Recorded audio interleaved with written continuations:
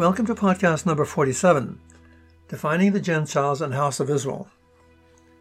Jesus quoting the words of Micah to the people at Bountiful and intertwining them with Isaiah's provides an eye-opening example of how Jesus interprets the words of the prophets and therefore of how we ought to interpret them. At the same time, Jesus provides a clear definition of who are God's people of the house of Israel and who are the Gentiles and what their relationship is to one another.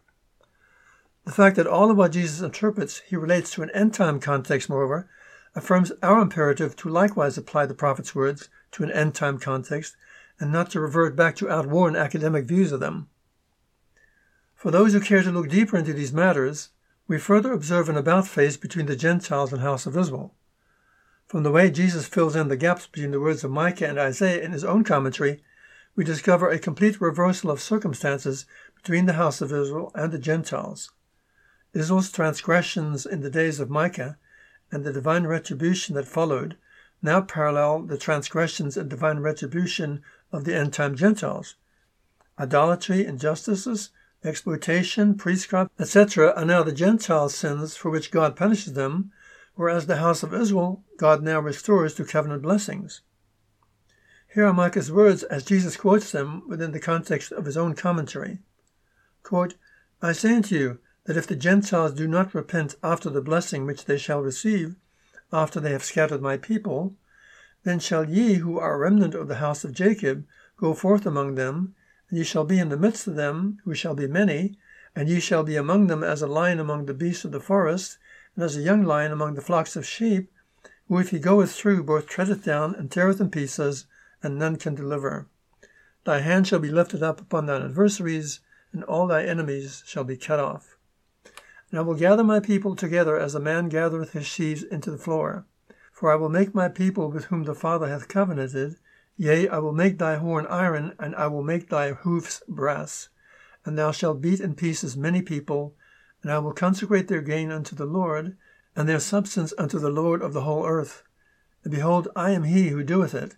And shall come to pass, saith the Father, that the sword of my justice shall hang over them at that day, and except they repent it shall fall upon them, saith the Father, yea, even upon all the nations of the Gentiles.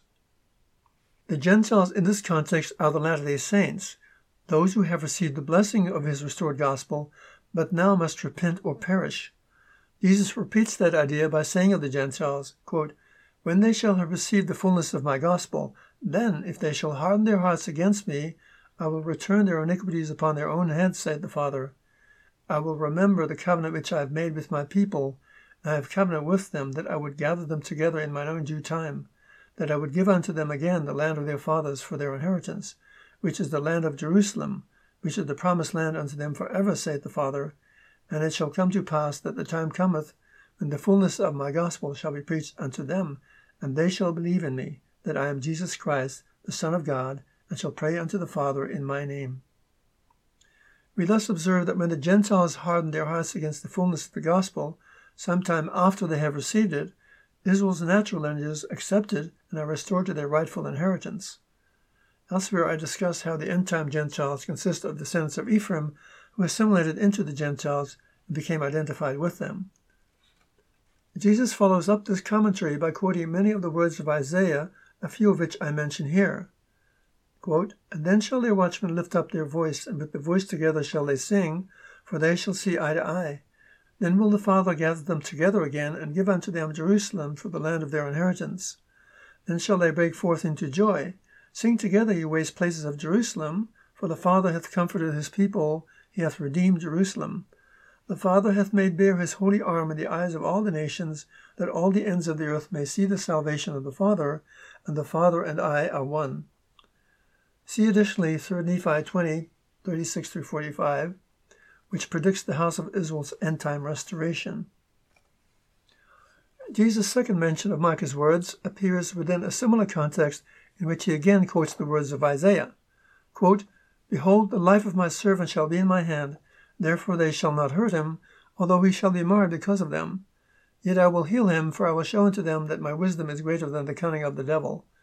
Therefore it shall come to pass that whosoever will not believe in my words, who am Jesus Christ, which the Father shall cause him to bring forth unto the Gentiles, and shall give unto him power that he shall bring them forth unto the Gentiles, it shall be done even as Moses said, they shall be cut off from among my people who are of the covenant. And my people who are a remnant of Jacob shall be among the Gentiles, yea, in the midst of them, as a lion among the beasts of the forest, as a young lion among the flocks of sheep, who, if he goeth through, both treadeth down and teareth in pieces, and none can deliver. Their hand shall be lifted up upon their adversaries, and all their enemies shall be cut off. Yea, woe be unto the Gentiles, except they repent. For it shall come to pass in that day, saith the Father, that I will cut off thy horses out of the midst of thee, and I will destroy thy chariots. And I will cut off the cities out of thy land, and throw down all thy strongholds, and I will cut off witchcrafts out of the land, and thou shalt have no more soothsayers. Thy graven images will I also cut off, and thy standing images out of the midst of thee. And thou shalt no more worship the works of thy hands, and I will pluck up thy groves out of the midst of thee, so will I destroy thy cities. And it shall come to pass that all lyings and deceivings and envyings and strifes and priestcrafts and whoredoms shall be done away, for it shall come to pass, saith the Father, that at that day whosoever will not repent and come unto my beloved Son, them will I cut off from among my people, O house of Israel, and I will execute vengeance and fury upon them, even as upon the heathen, such as they have not heard. In conclusion, the house of Israel, known as the remnant of Jacob in an end-time context, believes the fullness of the gospel at the time the Ephraimite Gentiles rejected. These things fulfill the words of Micah in relation to the end-time Gentiles' retribution, and also the words of Isaiah in relation to the house of Israel's restoration. Thank you for listening. Catch you next time.